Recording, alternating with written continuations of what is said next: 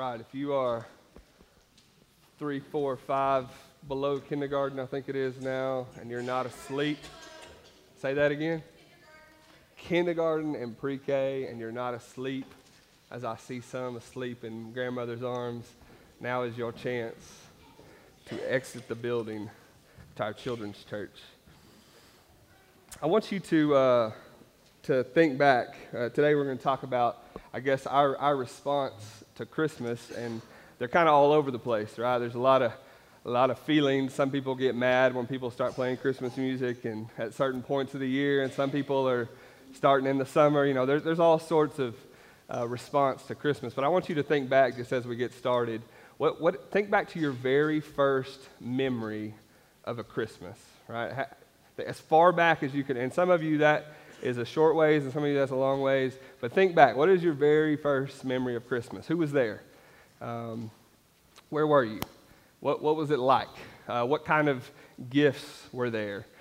Think about it. Think about who was there, what the experience was like. What about maybe your favorite Christmas memory? Some of it may be that very first one. Some of you, it may have been a recent one. But think about that. You know, we have all sorts of different Christmas experiences. But think back to maybe one of your favorite Christmases. Who was there? What kind of gifts were given? What was it like? What was the experience like? I think the first one that I can remember was one in Lubbock. We were at my aunt and Uncle Job's house, and the only thing, the real memory is being in the big room, all my cousins there from babies to high school. Everyone's there. Nobody's missing. There's a huge tree. It seems like there's presents everywhere. There may not have been. I don't remember even what I got. But I just remember everybody there. Big Christmas. And I think my parents' view of that Christmas is actually negative. But my experience as a kid, it was magical, right? It was very magical. Now, think about this. How has the experience of Christmas changed over the years, right? Because maybe what your first memory or your favorite memory, it may be different now, right? What Christmas is like. Some of those people are no longer there. Some of those people are there still. Maybe now it's harder. Maybe it's more work. Maybe it's more stress, more money, more gifts. Maybe it's more people. Maybe it's more magical now than it's ever been because you've got grandkids and you've got kids. And again, our experiences are all over the map. Christmas is a really sad time for a lot of people. For some people, it's really happy, right? And from a worldly perspective, our response to Christmas is kind of all over the place. I think for me, and my wife can attest to this, I'm not an emotional person, and I'm really not sentimental, and that's to my shame. It's really not necessarily, it's really not a great quality of mine. And so if I'm being honest, the magic of Christmas as a kid doesn't really exist anymore, right? I see all the craziness and just the hoopla and the gifts and the stress and the money, and I get cynical probably towards Christmas. It's kind of made me more of a Scrooge, I guess, than a wide-eyed kid when it comes to Christmas. But as we kind of sit right in the middle of this Christmas season, and we're moving quickly towards Christmas 2 weeks from tomorrow, I want us to think about from Scripture, how do we as Christians respond? Not just what does that morning look like or the Christmas Eve time with your family, whatever it is. How do we respond to this season? How do we respond what I'm going to call the unbelievable good news of Christmas this morning? How do we respond to that? What's the point of all this? How do we respond to it? So to do that, I want you to turn to Luke chapter 1, the very beginning of Luke's gospel, Luke chapter 1. And we're going to look at two examples, actually the very first two examples of somebody being told the good news, the unbelievable good news of Christmas. We're going to look at Zechariah, maybe not a traditional place to start with the Christmas story, but we're going to talk about him. We'll talk about his life, how he responded to the good news of Christmas. And to be honest, his example for us is negative, right? It's not we learn from it only because he failed. And then we'll look at Mary to see how she responds to the good news of Christmas as well. And what I want us to see today, and I think what the text teaches, is that Christmas the way we should respond to Christmas is with belief is with joy and with worship. Belief, joy, and worship. So let me pray before we read, and then we'll jump in. God, thank you for today, and thank you for just a chance with these people right here to sit and think and read and learn, and we don't take that lightly. Thank you for this season, God, and we thank you for just the yearly reminder of the unbelievable good news of Jesus coming, God. We pray that you would help us sort through all the craziness and the hoopla and the activity, and you would help us to worship you this time of year, God. We love you. May my words not get in the way of us understanding what it is that you have to say to us this morning, God. We love you. We pray all this in your Son's name. Amen. All right, Luke chapter 1, and let's start in verse 5. Luke chapter 1, we'll start in verse 5. We'll read through 20. It says, "In the days of Herod, king of Judea, there was a priest named Zechariah of the division of Abijah, and he had a wife from the daughters of Aaron, and her name was Elizabeth. And they were both righteous before God, walking blamelessly in all the commandments and statutes of the Lord. But they had no child, because Elizabeth was barren, and both were advanced in years. Now while he was serving as priest before God, when his division was on duty, according to the custom of the priesthood, he was chosen by lot to enter the temple of the Lord and burn incense. And the whole multitude of people were praying outside at that hour of incense. And there appeared to him an angel of the Lord standing on the right side of the altar of incense. And Zechariah was troubled when he saw him, and fear fell upon him. But the angel said to him, 'Do not be afraid, Zechariah, for your prayer has been heard. And your wife Elizabeth will bear you a son, and you shall call his name John. And you will have joy and gladness, and many will rejoice at his birth, for he will be great before the Lord. And he must not drink wine or strong drink, and he will be filled with the Holy Spirit, even from his mother's womb.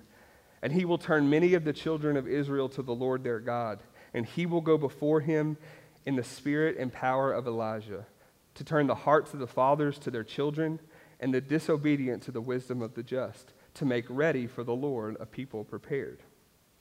Verse 18, "And Zechariah said to the angel, 'How shall I know this? Or how can this be? For I am an old man, and my wife is advanced in years.'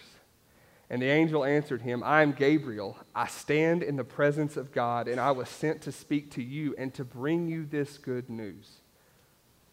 Behold, you will be silent and unable to speak until the day that these things take place, because you did not believe my words, which will be fulfilled in their time.'" All right, so who is Zechariah? Let's start there. Zechariah, first thing we learn about him is that he's an old man.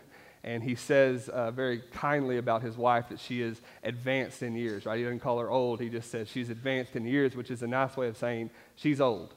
And Zechariah, this same language is used actually of Abraham and Sarah when they're trying to have a kid in the Old Testament. And I think one of the I don't remember which translation it is, but it says as good as dead, right? Right? That's how old. This is not just like 40 old. This is not 50 old. This is old, right? I'm almost 30, so 40 is still old to me. I'm sorry. Zechariah is an old man, so is his wife, and we know that they live in a small town called Bethany. And Zechariah and Elizabeth, one of the major notes of this story is that they don't have kids, right? So they're old, and that's not because they hadn't tried. That's not because they didn't want them. It's because they have been unable to. They wanted children. No doubt that they had tried because they knew she was barren, right? That is a shameful thing for them, right? That is a sad life reality to be old and have desired a kid and not be able to, right? There's a lot of years of hardship. I don't know if there was miscarriage in there. I don't know if there was what it was, but they had tried and they had been unable to, and they are old now. So Zechariah is also a priest. Zechariah is by all measures of what we know about him, he is a godly man, right? He's not lost hope. He's following God, even though he's had some hard stuff happen. And so is his wife. It says that she's one of the daughters of Aaron, which meant that she comes from a godly family too. And Zechariah, once a year as a priest from a small town, he would get to go to Jerusalem, and he would get to serve there in the temple, offer sacrifices, do incense, all the things that they had to do. Now, this is important, right? Because this is how they related to God. The Jews could not relate to God without a sacrifice, without a priest, without a temple. And so his duty that day was huge, to go in and offer this incense. And so that day, his name gets drawn, not by chance, by God's plan. His name gets drawn. He goes in to offer the incense. He's by himself in the inner rooms, and God shows up. What did God reveal to him that day, right? What did God reveal? He said, you're going to have a son. Now we kind of skip over that, but if you've ever struggled with infertility, if you've struggled with wanting to have a kid and not being able to, that news, that first time, I mean, I can remember each time that Maddie has come to me with a pregnancy test, right, and said, we're pregnant. Think about the joy, right? Men, women, when you find that out, that you're going to have a kid, think about the joy of that moment. The angel, Gabriel, comes to him and says, you're going to have a son. You're going to have a son, and it's not just going to be any son. Verse 18, if you look there, verse 18 verses 15 through 17 describe who this son will be, because he's not just going to be your average Hebrew boy. He's a lot more than that. It says he will be great before the Lord. He must not drink wine or strong drink. He will be filled with the Holy Spirit. He will turn many of the children of Israel to the Lord their God. He will go before him in the spirit and power of Elijah, to turn the hearts of the fathers to the children and the disobedient to the wisdom of the just, to make ready for the Lord a people prepared. Those are 8 descriptors that come straight from the Old Testament. This is not generic, congratulations, you're having a son. He's going to be just like you. Oh, I can't wait to see his personality. That's not what the angel's saying. It's not generic. This is really specific about who this boy is going to be. It's connected directly to the Old Testament. We won't go look at all of those. But Zechariah, being a godly man, being a priest, knowing the scriptures, when he hears those words, you're going to have a son, and this is who he's going to be, he knows immediately who this character is. This is the one who's preparing the way for the Messiah, the Christ. I mean, this is unbelievable good news, right? It's not just good news, it's unbelievable good news. Because he's wanted a kid, all of a sudden he's getting a kid, but he's not just getting any kid, he's getting one who is a central character in redemptive history. And he can't believe it. So how does he respond? How does he respond? Man, I remember those moments when Maddie has shared with me, we're pregnant, we're going to have a kid. It's joy, right? And he doesn't respond that way. And again, I'm reading into some of this. I don't know how many times he had been told that we're going to have a kid, and then it not happened, right? So I'm not discounting his life experience and the struggle that he's been through. But that day, we know that he doesn't believe what the angel of the Lord said to him. He doesn't believe it. He is overwhelmed by the circumstances of his life, not being able to have a kid. He can't believe at their age that God would be able to do this. He has, I guess, more belief in his circumstances and terrible circumstances at that than he does in what God can do. And so Zechariah doesn't believe. And what happens because of that is God mutes him. God shuts his mouth. He is unable to speak until the baby is born. 9 months. Think about those 9 months. He can't communicate with his wife. He can't share the joy and the pleasure of that season. He can't express his emotions the way he wants to. He is muted because of his unbelief. And it's almost like God saying, look, you're not going to say another word until I prove that my word is true. You're not going to say anything else until I show you that I'm going to be faithful to my promise. And Zechariah missed out on the good news of Christmas because he didn't believe. You see that? He missed out on the unbelievable good news because he was so caught up in his circumstances. Now, I've been using this phrase, unbelievable good news of Christmas, because we're going to see it multiple times here. And what is that? The unbelievable good news of Christmas is what? That God himself has come on a rescue mission in the form of Jesus to save us from our sins. It's like a Marine being sent in to rescue someone that's a prisoner of war. They didn't just say, man, I hope you find your way out of that situation. I hope you can work your way out, get out of country, and we'll pick you up in another country. No. Marines don't do that, right? They send somebody in on a rescue mission, even if it means those men die to save the men who are captured, right? And that's the good news of Christmas. All these fun, joyful, lighthearted songs is a story about that. It's a story about rescue, that God himself would come. He didn't send one of his minions. No, he came himself in the form of Jesus to rescue us from our sin. We hear that so much, and we can be so overwhelmed with the craziness of the season, the lights, the music, the poinsettias, the gifts, the parties, the constant activity in December. We can be so overwhelmed by our circumstances too. We can be so caught up in how life has not gone the way we wanted to. We can be so caught up with not seeing maybe what we wanted to see in our life happen. And those things can cause unbelief, just like Zechariah. It's unbelievable good news that God would come himself, Emmanuel, to come and save us. It's unbelievable good news. And we can choose whether we believe that or we don't, like Zechariah. But the first way that we should respond to Christmas is first with belief. Belief that Jesus has come. Belief that God has sent his son on a rescue mission to save us. That's our first response. I don't know what the Christmas experience is like for a non-Christian.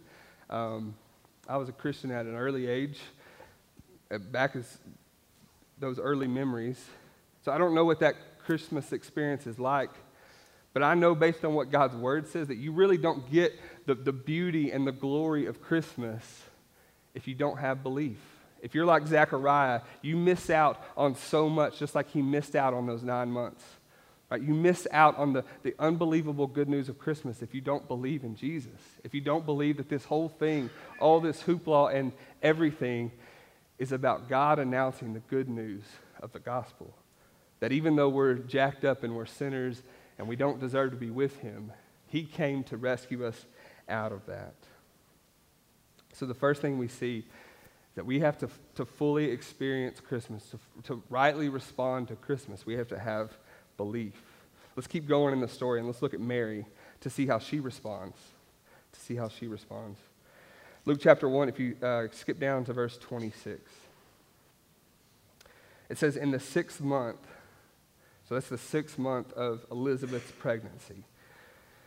It says, in the 6th month, the angel Gabriel was sent from God to a city of Galilee named Nazareth, to a virgin betrothed or engaged to a man whose name was Joseph, of the house of David. And the virgin's name was Mary. And he came to her and said, greetings, O favored one. The Lord is with you, Emmanuel. But she was greatly troubled at the saying and tried to discern what sort of greeting this might be. And the angel said to her, do not be afraid, Mary, for you have found favor with God. And behold, you will conceive in your womb and bear a son, and you shall call his name Jesus. He will be great, and he will be called the Son of the Most High. And the Lord God will give to him the throne of his father David, and he will reign over the house of Jacob forever. And of his kingdom there will be no end. And Mary said to the angel, how will this be, since I am a virgin? And the angel answered her, the Holy Spirit will come upon you, and the power of the Most High will overshadow you. Therefore, the child to be born will be called Holy, the Son of God. And behold, your relative Elizabeth, in her old age, has also conceived a son. And this is the 6th month with her who was called barren. For nothing will be impossible with God. And Mary said, behold, I'm the servant of the Lord. Let it be to me according to your word. and the angel departed. Now, we're not Catholic in here, and so we don't spend a whole lot of time talking about Mary, and we definitely don't worship her as some sort of deity. She is a human, and she is a very privileged human, absolutely. But Mary is a young girl, right? The scripture uses the word virgin, which can just mean young girl. It also means that she had never had sex. She had never been with a man. And she is from a no-name kind of place. When it says she is from a city of Galilee named Nazareth, they have to give a bigger place, right? Does anybody go somewhere else and people ask you where you live or where you're from, and you say, yeah, I'm from Huntington, and they're like, yeah, it's near Lufkin, East Texas. Okay, it's north of Houston. Or, oh, yeah, I know where Houston's at. Right? She is from a no-name, one red light sort of town in the middle of Galilee, which was a region of Israel. So she doesn't even really get any notoriety as to where she's from. They're like, she's from Galilee, but it's a little place called Nazareth. By all human measures, she's really nothing spectacular. She's young. She's a woman in a male-dominated culture. She's not from anywhere important. She's a Jew. She's under Roman captivity. I mean, this girl has not a whole lot going for her, if we're being honest. She's nothing spectacular. And somehow, for some reason, the unbelievable good news is that God shows up and speaks to Mary. Right? Not because of anything she had done, not because of anything she had earned, but God shows up and he speaks to her. And what did God reveal to her through Gabriel? He tells her first that she's the favored one of God. The Lord is with you. Right? These are terms I think probably just to, hey, it's okay. It's okay. I know I'm an angel, but it's okay. Just God is for you. This is good, I promise. Just hold on. But she knows, based on what Gabriel has to say, that something good is coming. There's some good news coming. And Gabriel tells her that she's been chosen to have a special role in redemptive history, to be the mother of the Messiah, to be the mother of Jesus, the Christ. In verses 31 through 33, it tells us some of who this child will be. It says that you will call his name Jesus, which means Savior. That's not a common name. That's not John. That's not Matthew. That's not Mark. Right? This was a unique name given to the one who would actually be something important in their history. It means Savior. You'll call his name Jesus. He will be great. He will be called the Son of the Most High. The Lord God will give him the throne of his father David. He will reign over the house of Jacob forever. Of his kingdom there will be no end. And then in verse 35, it says that he will be called Holy and the Son of God. Another 8 descriptors of who this child will be. This is not just, you're going to have a child. I hope he's like his mom. I hope he's like his dad. I hope he's got this personality. These are not just generic good words. These are really descriptive words of who this child will be. And he will be the one of the Old Testament that has been anticipated since Genesis 3 and Isaiah and the Psalms and all the prophets. The one who would come and be the Messiah, the Christ, the Savior. This is unbelievable good news, right? Just like Zechariah and Elizabeth, they get some unbelievable good news. They're old, they're as good as dead. And they're told, you're going to have a son. It's unbelievable good news. It doesn't make any sense that they should be able to have a kid. Mary's got some unbelievable good news too. It doesn't make any sense.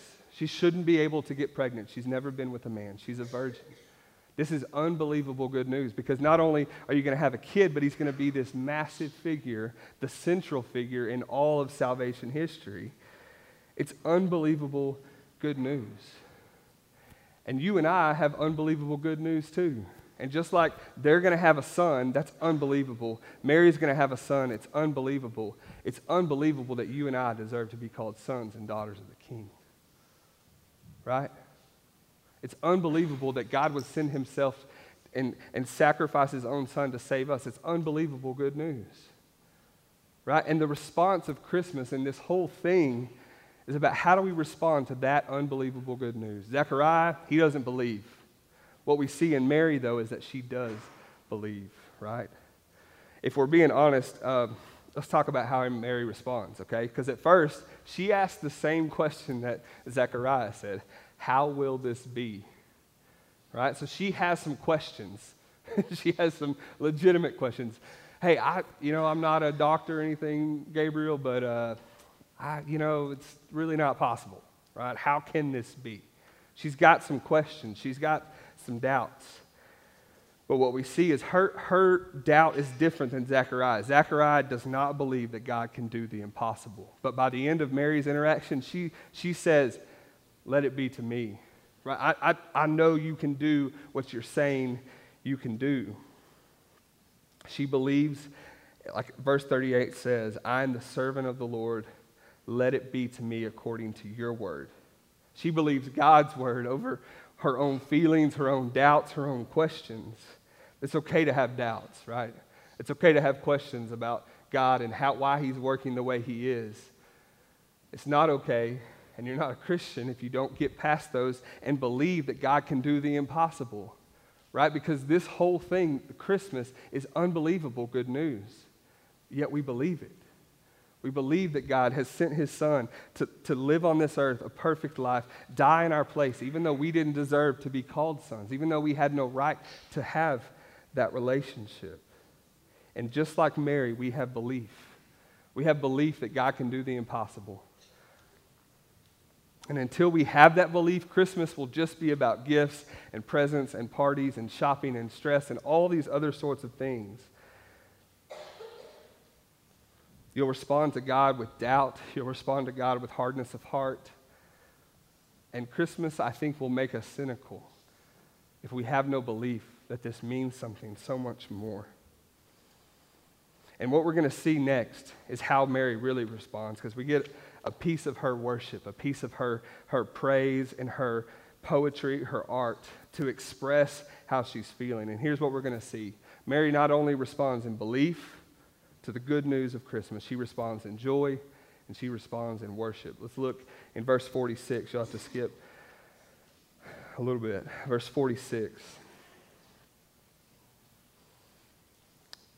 And I don't know if this is I don't know if Mary wrote this down. I don't know if the early church sang this, but this is definitely poetry. This is definitely a song of worship. I don't know how this came to be in our scriptures, but it's there, and Mary wrote it. And here is how she feels. Here is how she expresses her worship and her joy. In verse 46 through 55. And Mary said, my soul magnifies the Lord, and my spirit rejoices in God my Savior. For he has looked on the humble estate of his servant. For behold, from now on, all generations will call me blessed. For he who is mighty has done great things for me, and holy is his name. And his mercy is for those who fear him from generation to generation. He has shown strength with his arm. He has scattered the proud in the thoughts of their hearts. He has brought down the mighty from their thrones and exalted those of humble estate. He has filled the hungry with good things, and the rich he has sent away empty. He has helped his servant Israel in remembrance of his mercy, as he spoke to our fathers, to Abraham, and to his offspring forever.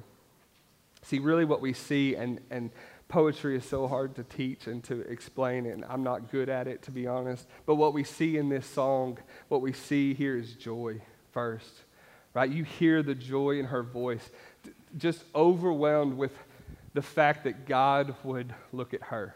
She's a nobody from a no-name place. She's a woman in a male-dominated culture. She's young, she's not old, and she is overwhelmed with the thought that God would give her this privilege. She has so much joy. Let's look at it in verse 46. Verse 46. It says, my soul magnifies the Lord, and my spirit rejoices in God my Savior, for he has looked upon the humble estate of his servant. When I first read that, I'm thinking, man, you sure are proud to be so humble, right? If you write a song about how humble you are, that's actually not very humble. I think the word probably means something more like pitiful For God has looked upon the pitiful estate, the lowly estate. What does someone else's say instead of humble? In your version, what does it say? Lowly? For God has looked upon the lowly estate of his servant. She is shocked. She is absolutely shocked at this good news that God would turn his attention to me, that God would reveal himself to me. She is filled with joy because of that. Not only that, he calls her favored. She can't believe it, but she does. And this joy has taken over her heart because of that good news. Here's what happens. That joy so fills her heart, and it overflows into worship. It's so filled her heart, it overflows into worship. This is how worship works, right? If I take a cup, I don't have one.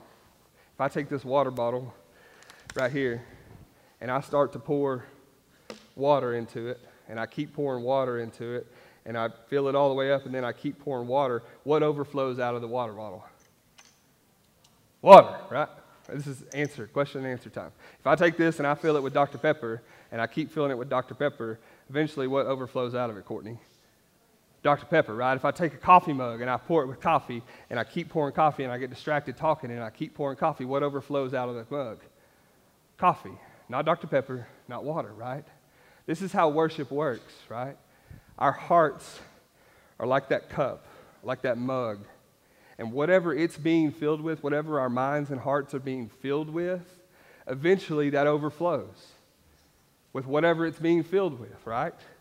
This is how worship works. It overflows and we offer praise. This is how it works with bands. Think about this. Some people are real passionate. Mike Werner, who's your favorite band? No, you don't have a favorite band? Okay, White Stripes. It's a little older than me, but I'm going to go with it, all right? You listen to White Stripes. You probably have a CD of White Stripes, right? Just go with me. Just say yes to everything I say right now, okay? We didn't work this out beforehand, I promise. You listen to them. Maybe you've been to a concert, right? And you go to this concert and you watch this performance, and your mind and your heart gets filled with White Stripes music, with White Stripes guitar riffs, with stats about how many records they've sold. And what happens when you leave that concert? Man, you should have seen them. Dude, do you know how great this band is? What is that?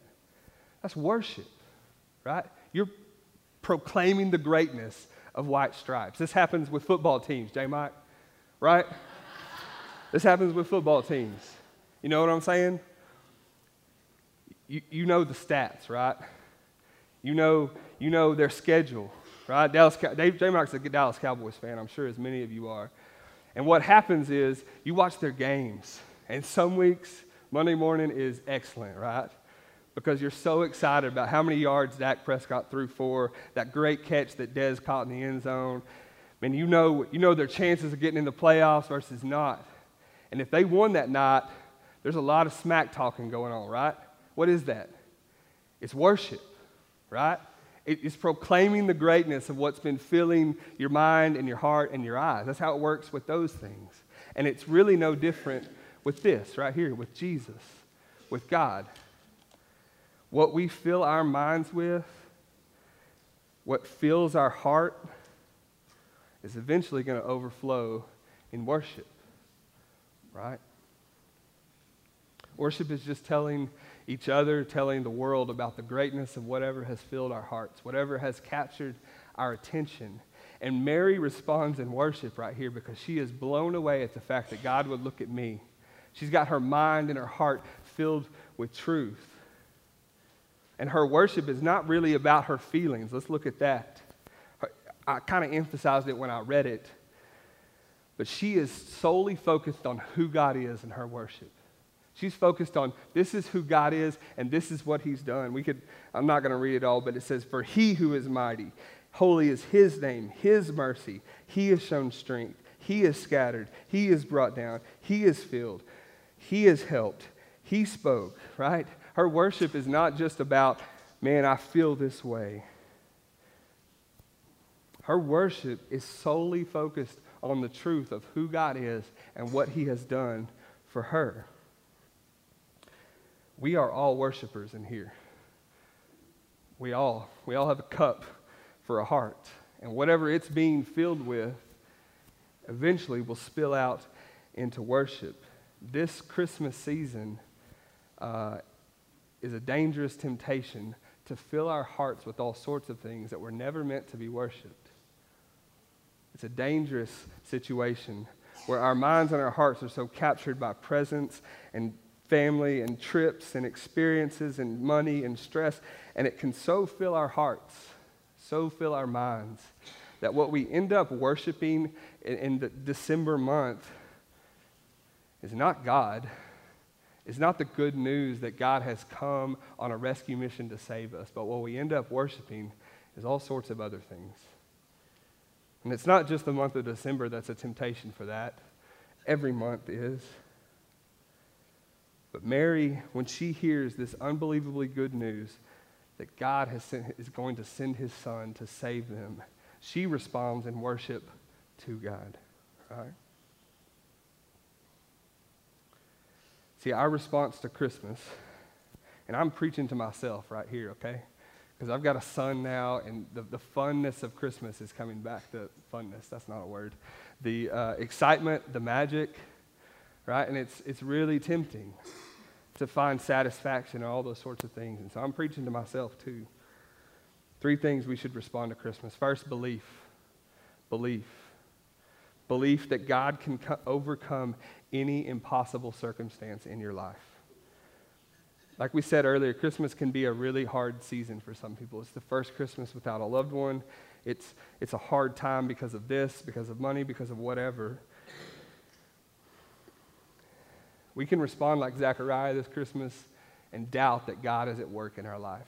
We can doubt that God's even present, that he's active. Or we can respond like Mary. We can respond in belief that God can do the impossible. God can overcome that person's unbelief. God can work in their heart, right? We can believe the impossible.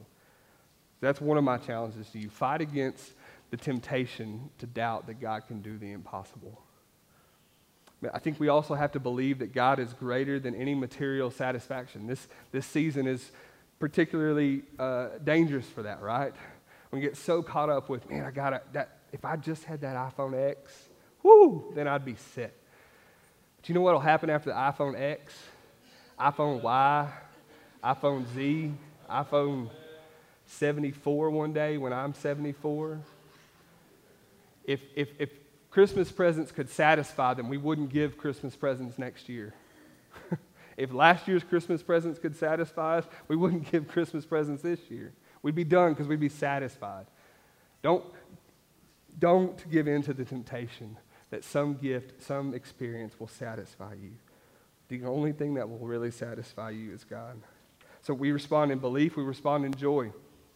And joy is not just this light-hearted happiness that no matter what happens, I'm happy, rainbows, you know. Joy comes from when we fill our hearts and minds with truth. When we're overcome with God, not ourselves. When we are filled with the truth of who God is and what he has done. Don't let your heart and your mind be filled with so many other things this season, right? Fill them with the truth of God. And what will happen is you'll respond in worship. Number 3, belief, joy, and worship. Remember, worship only comes when we fill our minds with who God is. Worship is, to be honest, worship is really not what happens in this room all that much. I said it on Wednesday night to our youth, right? So many times when we get together, we care about what other people, I care about what you think. That's why I have a jacket and my shirt is tucked in this morning. And some of you noticed when I walked in the room, you said, "Are you preaching today?" I said, "You caught me, right?" Right? Because my shirt's tucked in. I don't have sandals on, Tom. And yes, I'm sorry I'm wearing this, but so many times what happens in this room is about performance, is about each other.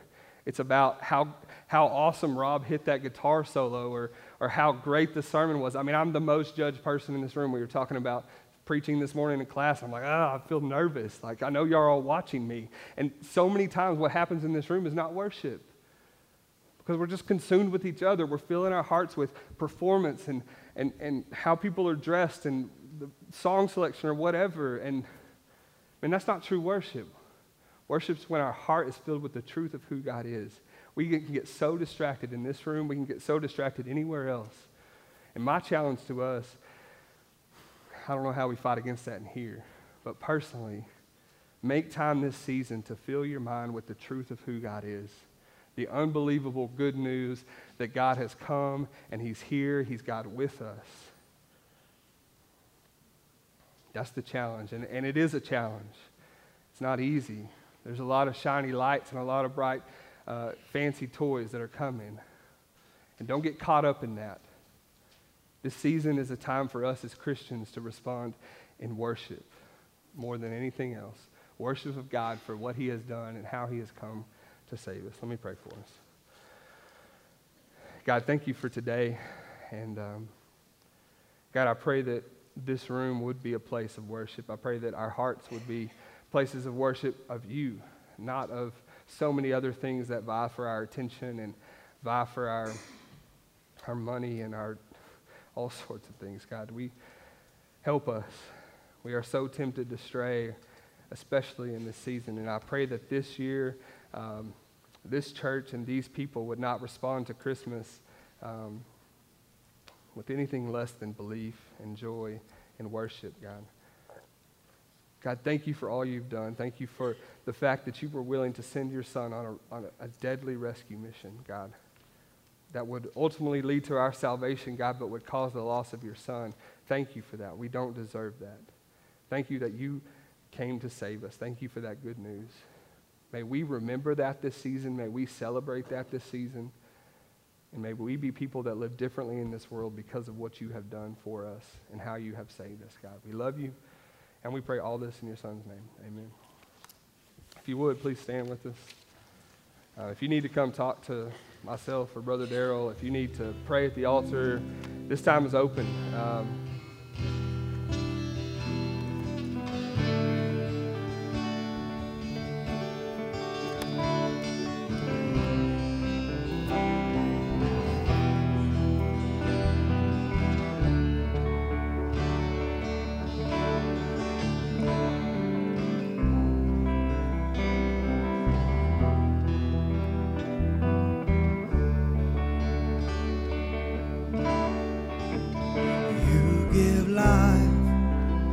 You are love. You bring light to the darkness. You give hope. You restore every heart that is broken. And great are you, Lord. It's your breath in our lungs, so we pour out our praise. We pour out our praise. It's your breath in our lungs, so we pour out our praise to you only.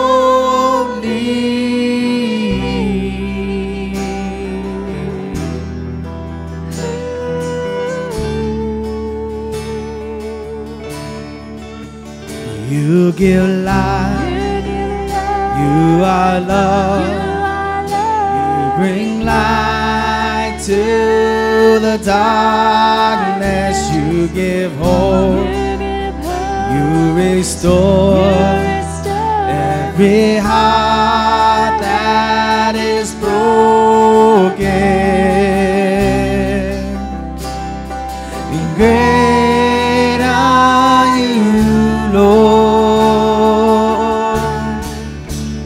It's your breath in our lungs, so we pour out our praise. We pour out our praise. It's your breath in our lungs, so we pour out our praise to you only. It's your breath in our lungs, so we pour out our praise.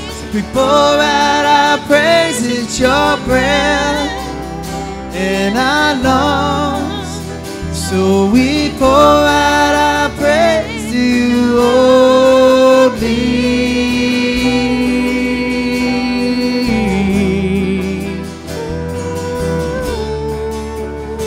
To you only.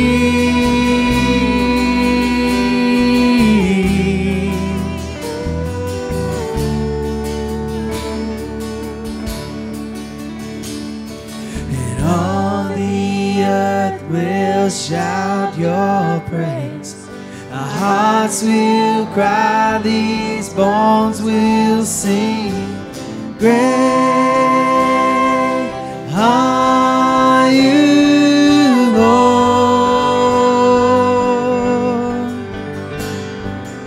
All the earth will shout your praise. Our hearts will cry, these bones will sing. Great are you, Lord. All the earth will shout your praise. Our hearts will cry, these bones will sing. Great are you, Lord. It's your breath in our lungs, so we pour out our praise. We pour out our praise. It's your breath in our lungs, so we pour out our praise to you only. It's your breath in our lungs, so we pour out our praise. We pour out our praise. It's your breath in our lungs. No, we pour out our praise to you only.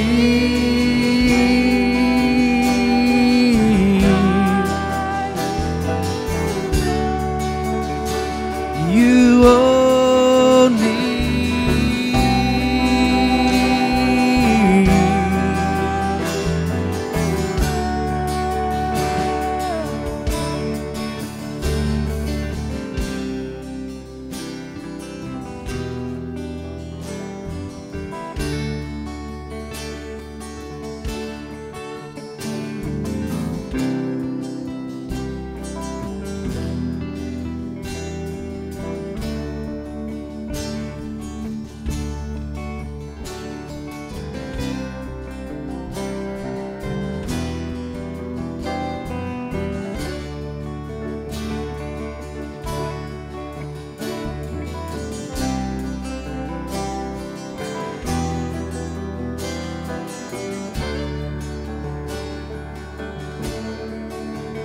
It's your breath in our lungs, so we pour out our praise. We pour out our praise. It's your breath in our lungs, so we pour out our praise to you only. It's your breath in our lungs, so we pour out our praise. We pour out our praise. It's your breath in our lungs, so we pour out